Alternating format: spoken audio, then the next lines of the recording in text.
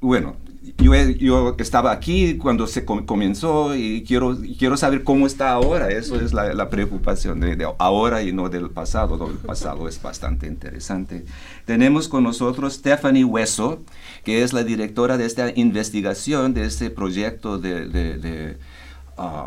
¿cómo se dice? Research sobre cómo llegó a ser Latino Studies, un programa que ofrece como... Stephanie, ¿cuántos cursos?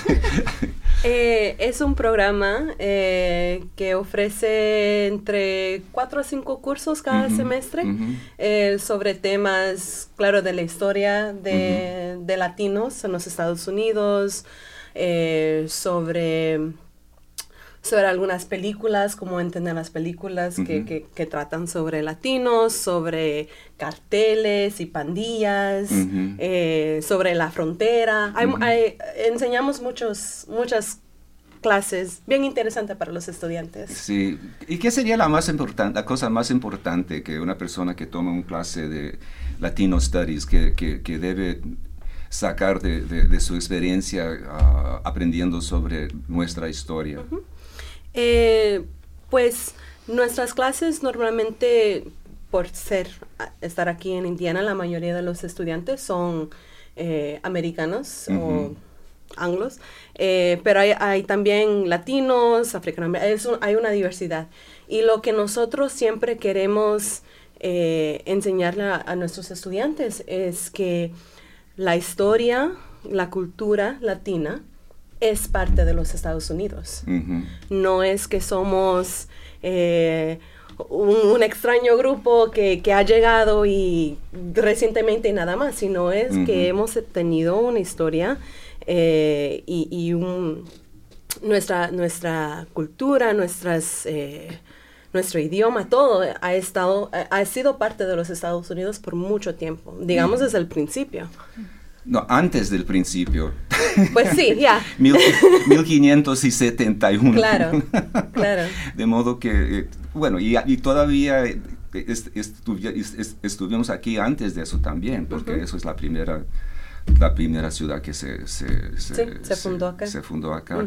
Por los españoles. Con los españoles y mexicanos, porque había mexicanos, porque había gente mezclada de indio y negro, y yo no sé qué más. Pues parte de nuestro país era México, ¿no? Claro, somos el grupo más mezclado que como un grupo étnico, somos el grupo más diverso.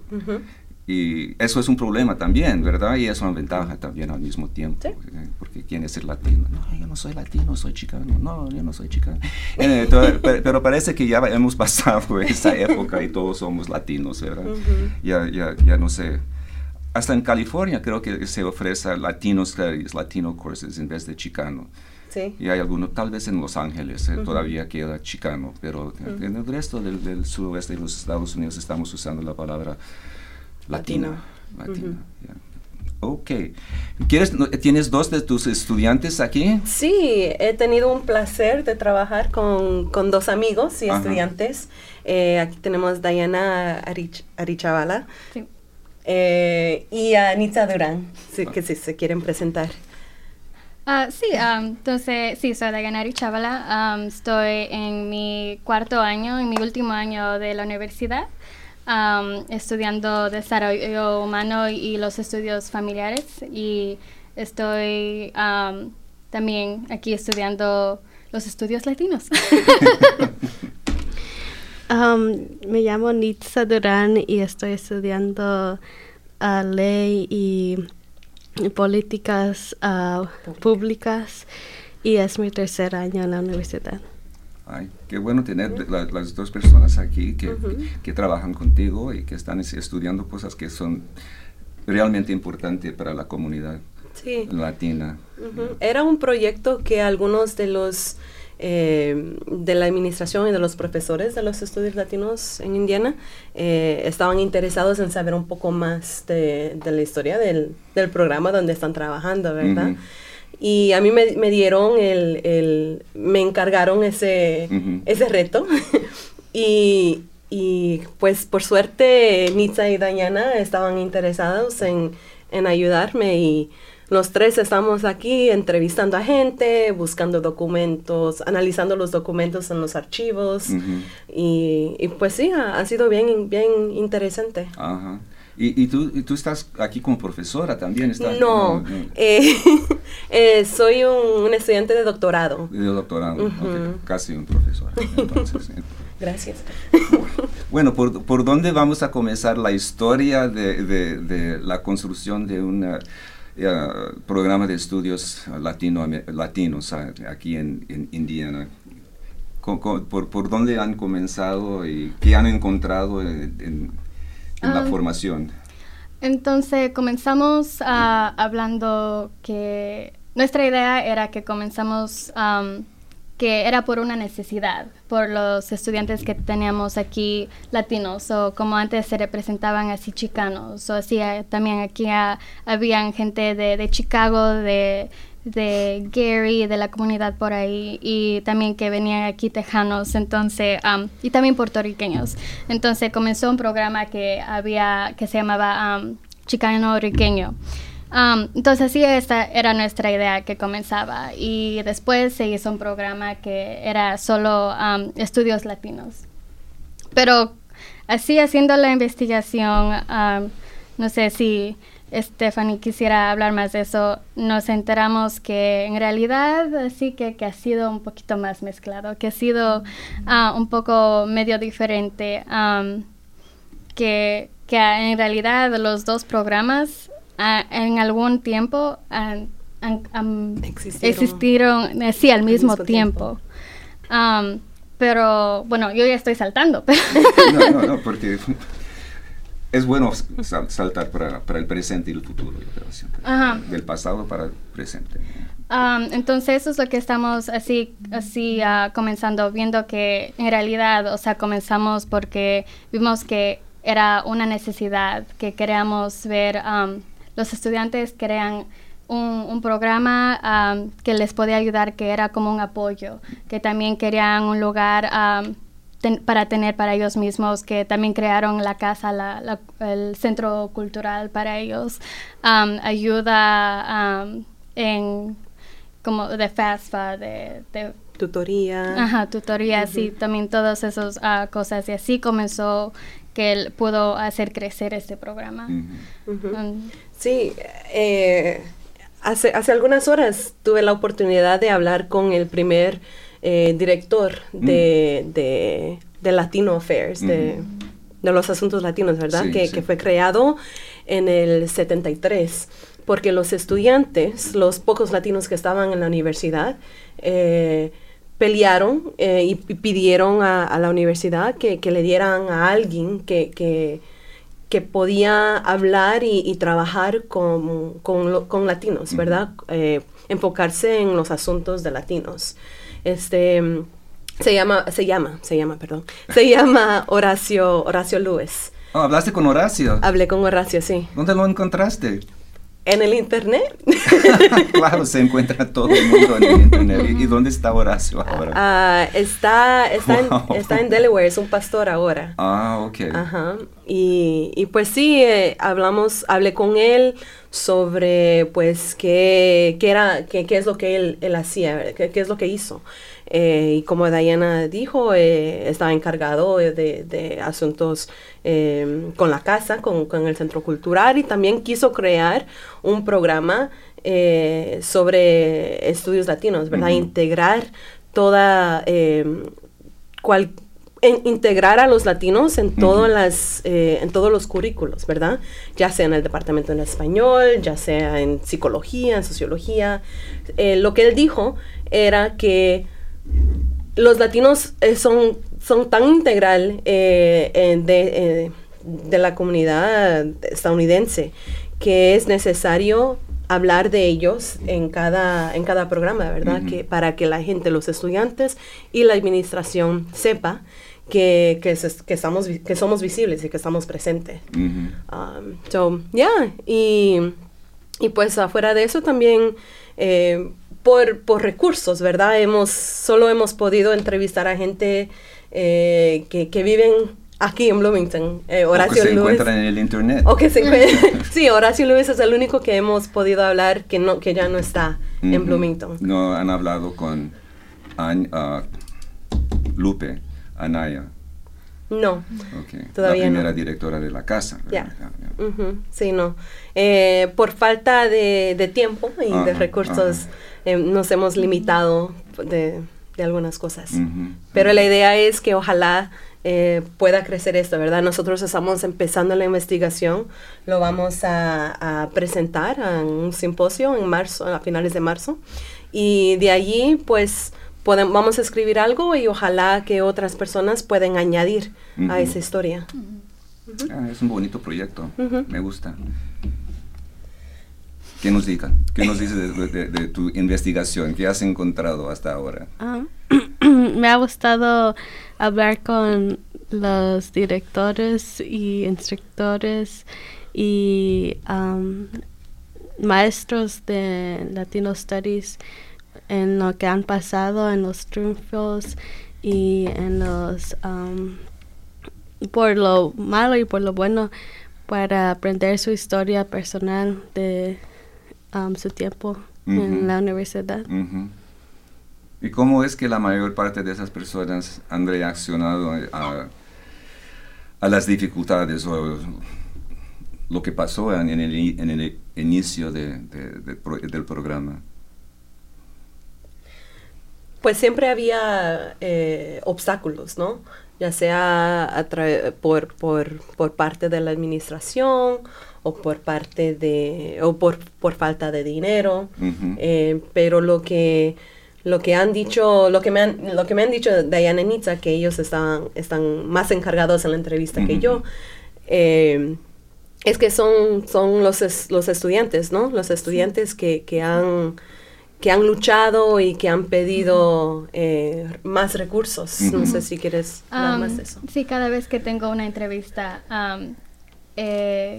siempre el tema ha sido la voz de los estudiantes.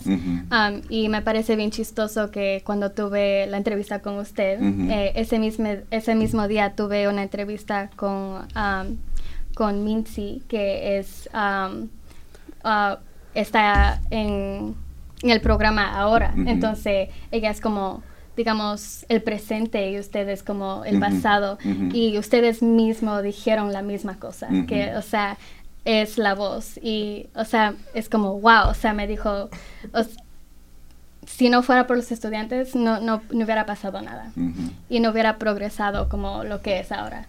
Entonces, sin tener esos refuerzos de los estudiantes, no hubiéramos tenido nada de investigar. Y nosotros cuando recién comenzamos el proyecto no teníamos una pregunta o como digamos una meta mismo para ver qué mismo queríamos investigar, solo, o sea, íbamos a ver qué pasó, cómo llegamos aquí, pero no mismo, o sea, que algo bien claro que íbamos a discutir. Pero a mí, después de todo esto que estábamos viendo y todo lo que estamos descubriendo, esto sigue resaltando, las voces de los estudiantes. Y creo que ahorita en lo que estamos pasando, todo lo que está pasando, creo que es bien bonito que eso es lo que sigue resaltando. Bueno, en mí es lo que sigue... como estoy diciendo, sigo repitiendo, es lo que sigue resaltando en mí, que la voz de los estudiantes, si nosotros decimos algo, es lo que la escuela nos va a dar, lo que va a seguir pasando con los estudios latinos. Y como dijimos antes, no nomás es aquí, sino como usted también dijo, o sea, es en California, es en otros lugares, o sea, sigue apareciendo, no es nomás solo que es aquí, y eso muestra mucho. Y es una gran parte que creo que, o sea, se muestra. Y hay bastantes asuntos ahora para los estudiantes a interesar. Sí. Y hay estudiantes como Willy Palomo, que me parece que él enfrente ese movimiento de undocumented Hoosiers. Y la confrontación de ese grupo que estaba enfrente de Gates, ¿cómo se llama? Shapley Gates. Sample Gates. Fue interesante porque tuvo una entrevista con Robo, el provost. Yeah. Y Sí. recibió una respuesta de la universidad, tipo universidad, bueno, vamos a ver lo que se puede hacer y estamos haciendo todo. Pero lo bonito es que ellos siguen luchando, ¿verdad? Aunque siempre la administración dice que no se puede hacer mucho o que no pueden apoyarlos, ellos siguen. Y así era también, bueno, usted sabe porque lo vio, ¿verdad? Pero por lo que nosotros hemos leído y hablado con gente es que era lo mismo. Los estudiantes, aunque no le dieron una cosa, seguían. Hasta me acuerdo leyendo un documento sobre un problema que tenían los estudiantes con un programa que se llama Groups, que ellos reclutan a estudiantes, a estudiantes de minoría. Específicamente en ese tiempo eran africanoamericanos. Y lo que los latinos en ese tiempo querían era que reclutaran a más latinos, ¿verdad? Porque la representación de latinos en Indiana era mucho menos que la representación general en el estado, ¿verdad? Entonces, pues pedían y siempre, nunca le dieron nunca le contestaron la administración, ¿verdad? Hasta que un día leí un documento que el grupo latino, en ese tiempo que se llamaba ALMA. ALMA, sí, ALMA. Le escribieron una carta al presidente de la universidad diciendo, nosotros, era en el 76 creo, y decían, nosotros hemos luchado y pedido que reclutan a más latinos en este programa desde el año 70. Ya estamos cansados, estamos pidiendo su resignación. Y era así como que, wow. y tal vez bueno, por lo visto no renunció el presidente, claro, ¿verdad? Pero era un fuerte demostración. Claro, ajá. De los estudiantes. Y eso es lo mismo que está pasando ahora, ¿verdad? No solamente acá en IU, pero en otras partes del país. Sí, especialmente sobre eso es la cuestión del santuario, la situación de los Dreamers, que queda en limbo todavía, y no sabíamos cuándo se va a resolver. Yo creo que la situación de los Dreamers, tal vez, si queda en limbo, todo el mundo se queda aquí sin... Pero al mismo tiempo, hay un esfuerzo por parte del gobierno ahora de deportar a todo el mundo, parece. Sí. Y es interesante que cuando la Corte no dejó que ese executive order, orden ejecutivo sobre los 5 o 6 países que no podían venir a los Estados Unidos, que fue considerado inconstitucional, que de repente aparece de nuevo mexicanos. No estaban preocupados con esos 6 países en ese momento, porque no podían hacer lo que querían. Entonces aumentaron los esfuerzos para deportar a indocumentados, la mayor parte siendo latinoamericanos. Y eso es parte de la historia de los latinos en los Estados Unidos. Eso no vamos a deportar a ese grupo, pero sí tenemos muchos mexicanos aquí que podemos deportar.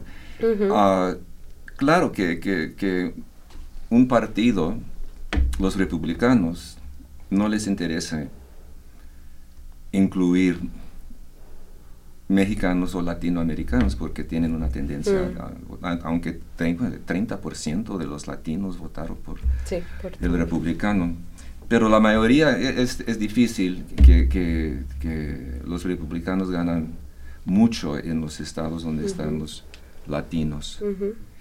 Y es más peligroso ahora para ellos, porque se encuentran latinos en todos los estados ahora. Pero como han hecho con las comunidades negras, afroamericanas, han distribuido, dividido las zonas electorales para no refletir tanto esas concentraciones de minorías. De modo que Indiana necesita una reforma en su proceso electoral. Tal vez todos los Estados Unidos están en esa situación. Sí. No, pero pues por eso yo creo que es bien interesante lo que nosotros estamos haciendo, ¿verdad?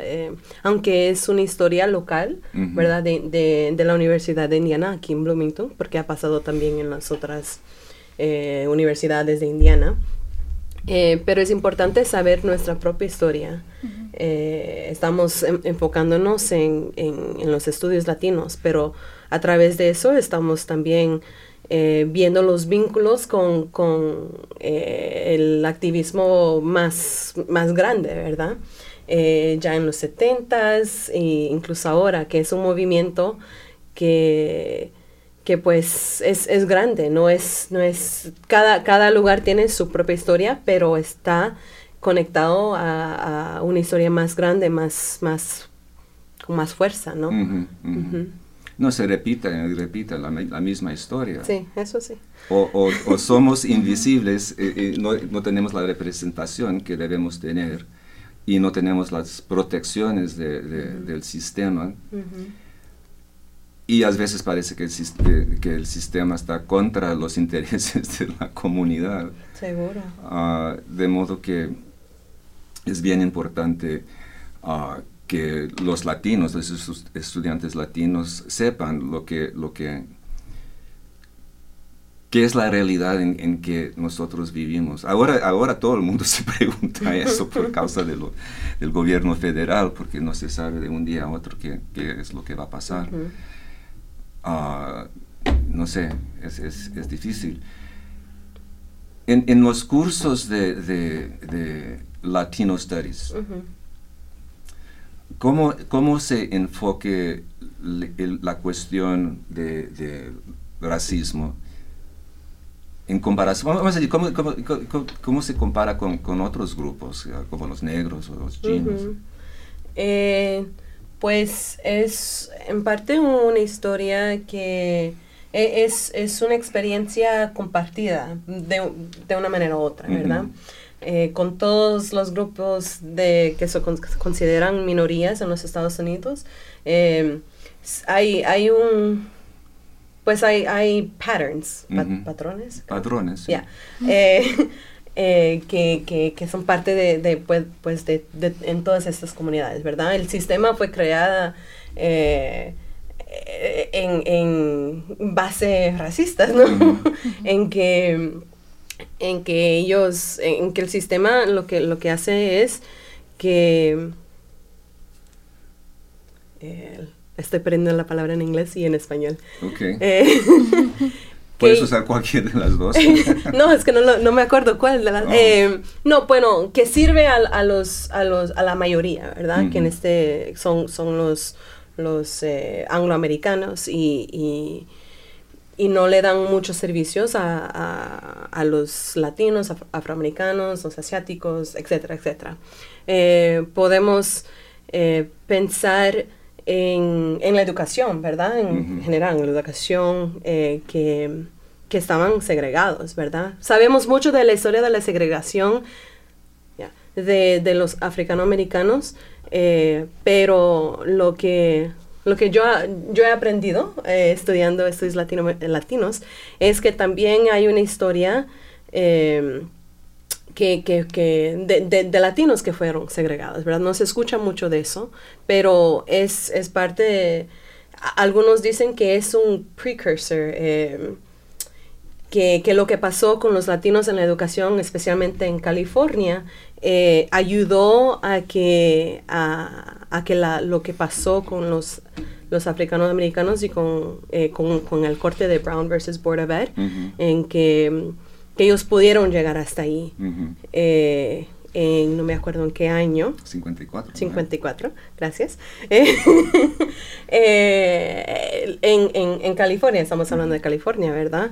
Los latinos, los mexicanos tenían su propia clase, ¿verdad? Sí, hay un documentario llamado A Class Apart. Okay, no Una sabía clase eso. aparte. Okay. Y es interesante porque latinos de Texas, de Texas, se fueron a la Corte Suprema. Fue la primera vez que un latino Ujú, se defendió un caso en frente de la Corte Suprema, ujú, diciendo que los latinos existen. ujú. Ya. Algo tan Y los simple, jueces pero- en la Corte Suprema están diciendo, latinos, you mean Mexicans? Chicanos, what are you guys talking about? It was way before Chicanos. Pero eso fue en la década 60, yo creo. Sí. Yeah, right, it was late. Mm. Ya el movimiento de derechos civiles y todo estaba Ujú. comenzando. Ujú, Pero ganaron el premio, ujú. que era ser reconocidos los latinos, que eran ya, bueno, en esos años deberían de ser 20 millones, alguna cosa así, Mm. de un grupo que realmente sufría problemas de discriminación y segregación. Ujú. Pero no reconocieron realmente la realidad de que somos americanos. Ujú. Y todavía es. Y todavía es eso. Ujú. Y realmente los tejanos quedaron tan sorpresos que nadie sabía de una población Ujú. tan grande en Washington, Mm. que era una novedad, era una información que no habían oído. Ujú. Y yo no sé si ser reconocido como clase aparte Mm. era en nuestros intereses. Mm. No, porque es difícil, porque sabemos que somos una comunidad, Ujú. como los afroamericanos, Ujú. que ha sufrido explotación, discriminación, falta de escuelas, Ujú. todo, Ujú. todo ese comportamiento racial, pero nunca se hablaba de ese problema. Habían varios libros que salieron llamándonos The Invisible Minority, la minoría invisible, porque estamos ahí trabajando y déjame aquí, estoy trabajando, voy a mandar dinero para México. Y había una relación que somos temporarios, Ujú. que no éramos una población permanente. Ujú. Y eso continuó hasta 62. ¿Cuándo terminó el programa Bracero? Ya 62, alguna cosa así. Uy, ojalá que no estén escuchando a mis profesores. No, nadie. Y yo me di cuenta que era Kennedy Ujú. que paró el programa de los braceros. Kennedy, que para mí es una grande figura liberal, demócrata, todo eso.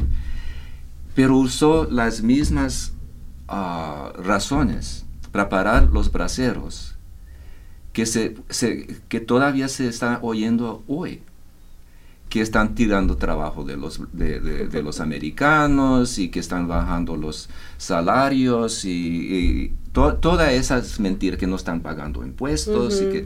Entonces terminó el programa de los braceros. Pero nada cambió. No, Los sí. salarios no subieron. Claro. Y en la agricultura, en otras áreas, usaron máquinas para resolver el problema de falta de mano. Ujú. De modo que nunca tuvimos la oportunidad de quemar una ciudad, como hicieron los afroamericanos, que quemaron 4 o 5, yo no sé cuántos. Había realmente mucha violencia, mucha destrucción de propiedad, antes de que la sociedad, el gobierno, se dio cuenta de que realmente la situación ya no era tenible. Con los mexicanos ¿qué nos pasa? Parece que... Yeah. Bueno, porque eso fue el problema que yo sentí cuando estaba aquí. Ajá. No en Los Ángeles, porque en Los Ángeles estaba en otra situación, el paraíso para mexicanos. Porque todo el mundo entendía que ya estaban ahí por años y eran parte de la ciudad y todo el mundo conocía, estaban por todas partes. Pero era muy difícil para el resto del país darse cuenta de que no éramos invisibles. Pero y ahora no sé cuáles son ¿qué es la mejor manera de confrontar, vamos a decir, la deportación de Dreamers? ¿Qué es lo que vamos a hacer? Eso es muy lejos del estudio que estás haciendo, pero creo que lo que quiero decir es que los problemas han existido y continúan a existir. Como los estudios africanos no han resolvido todos los problemas de los africanos. Lo que realmente ayudó a la comunidad afroamericana era una amenaza de que si esto no cambia, si vamos a tener una revolta civil dentro de las ciudades. De nuevo, yo estaba ahí en Watts, de modo me dio miedo. ¿Qué está pasando aquí? Vamos a acabar con la ciudad. Y entonces los latinos estaban a un lado de ese movimiento. Y una de las cosas que te quiero preguntar es, ¿cómo ha evoluido la relación entre estudios afroamericanos y latinos? Porque desde el inicio, porque ellos tenían, primeramente, son parte de la historia de los Estados Unidos porque eran esclavos, una institución y una guerra civil. Ok, eso ya son americanos. Los afroamericanos son más americanos, yo creo, a mi ver, que los latinos.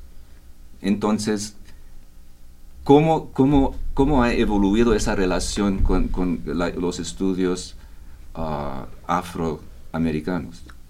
Yo creo que, pues, en diferentes maneras. Por lo menos yo no puedo hablar sobre las clases que dan los estudios africano-americanos, claro. ¿verdad?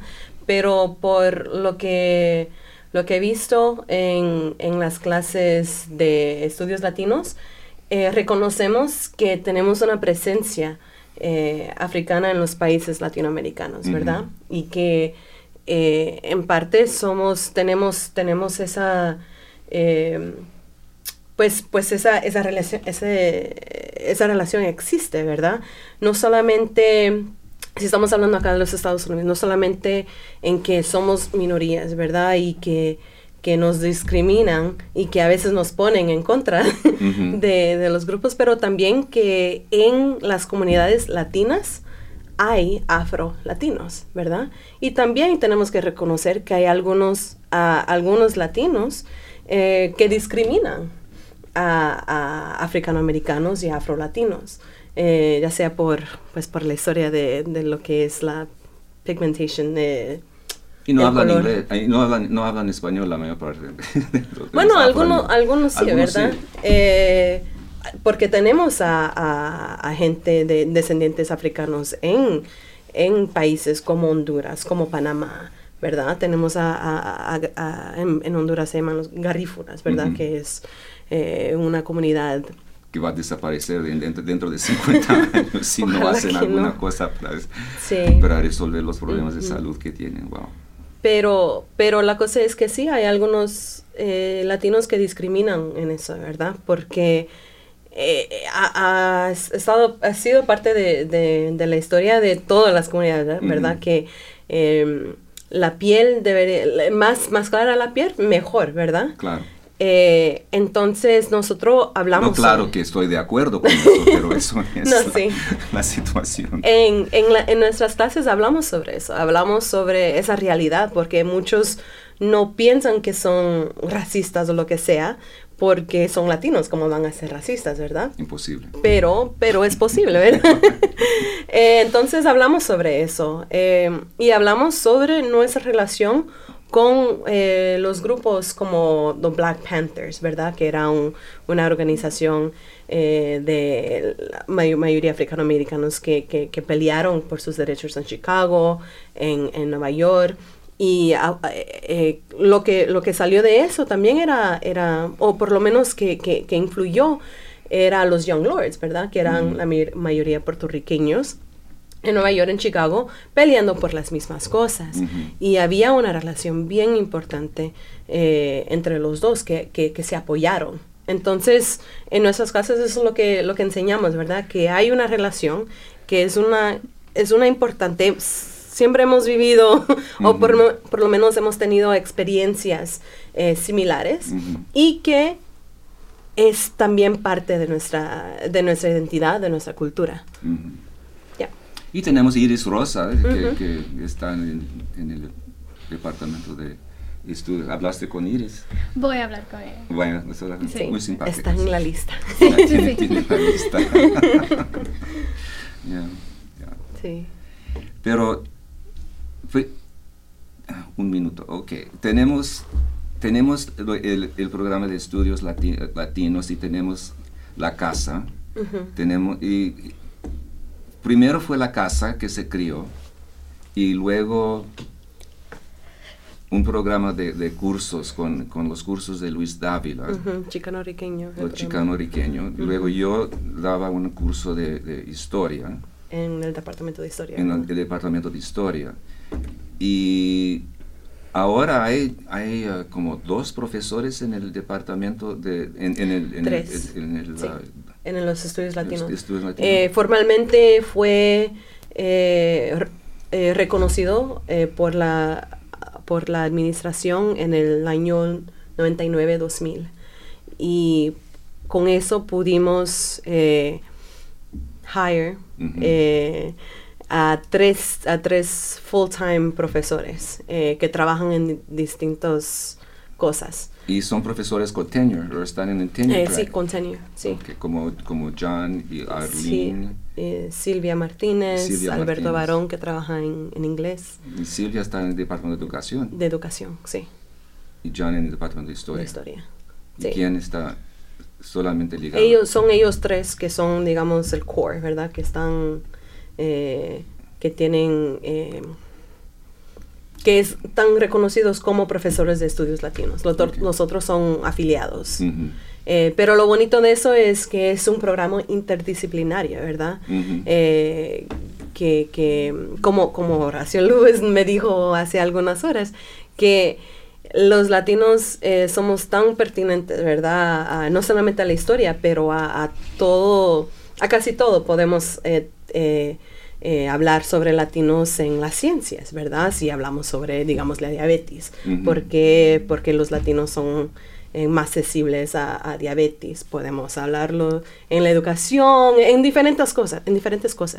Entonces, eso pues es bonito saber y por eso estamos... De ustedes dos han tomado un curso con Silvia, la profesora del Departamento de Educación, ¿no? No. Okay. Porque parece que ella tiene un curso que está envolvido con las escuelas aquí en Indiana, que sería interesante porque sí. Cuando yo estaba en la comisión de latinos y hispanos y latinos ahí en la ciudad, tuvimos un grande problema encontrando dónde están los latinos, porque hay como 3,000. Pero era difícil encontrarlos. Y yo creo que Israel, ¿conoces a Israel Fernández? Ha tenido bastante éxito porque trabaja con las escuelas. Y yo creo que es por ahí que tal vez ustedes, la universidad, puede tener un impacto mayor en la educación.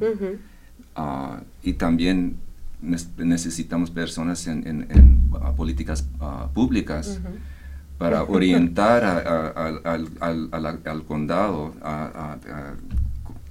crear programas que realmente tocan los intereses de los latinos, o cuando hagan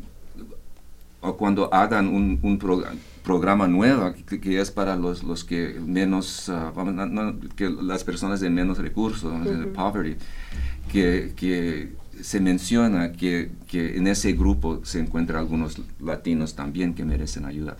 Vamos a tomar un pequeño break aquí y vamos a regresar hablando de Latino Studies at IU. Okay.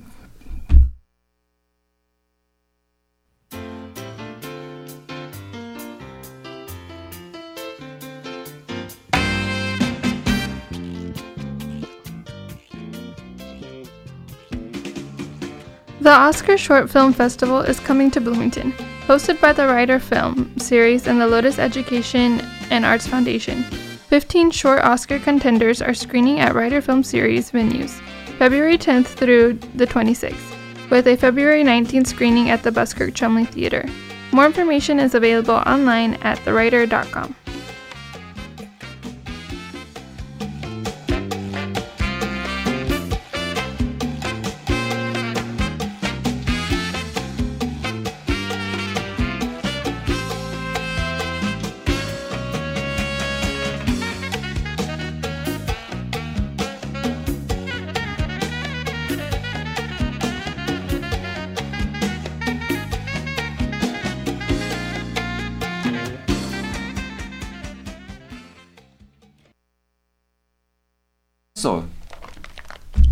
Creo que estoy de regreso. Estaba de regreso. Bueno, estamos aquí de nuevo con Stephanie, ¿cómo se pronuncia tu nombre de nuevo? Diana. Diana, tú eres la que tengo el problema con el nombre. Nitza. Nitza, disculpe, tengo problemas con nombres a veces. Y estábamos hablando de... Nitza, ¿de qué estábamos hablando? Nitza nos va en este momento nos va a decir Silvia Martínez. ¿Cómo? No. Aquí estamos hablando de qué es el César Chávez Simposio. Stephanie. Sí. El César Chávez Symposium es una oportunidad para estudiantes de pregrado, como Diana y Nitza, para presentar alguna investigación, algún ensayo que escribieron sobre latinos o Latinoamérica, específicamente en latinos. Lo hacemos cada otro año, Este año va a ser nuestro cuarta vez haciéndolo, y pues sí, tenemos este año, va a ser creo que el último día de marzo, y va a ser, es algo bien bonito escuchar sobre las investigaciones de los estudiantes en Indiana, qué es lo que aprendieron, y este año parece que hay algunos ensayos que son muy, muy interesantes, incluso el de nosotros. Ajá. El proyecto se va a presentar en el simposio. Okay. ¿Y hay un tema de ese simposio este año? O? No, yo creo que es algo en general para que muchos estudiantes pueden solicitar y presentar su trabajo. Al menos que solo tienen que enfocarse en latinos. Es interesante. Me han dicho, yo no sé si eso es cierto, que la universidad ha dividido los estudios latinos del programa de Latino Studies. Son cursos que tienen contenido que es arriba de la frontera, y que Latin American Studies o estudios latinoamericanos entonces tienen el resto de los latinos. Sí.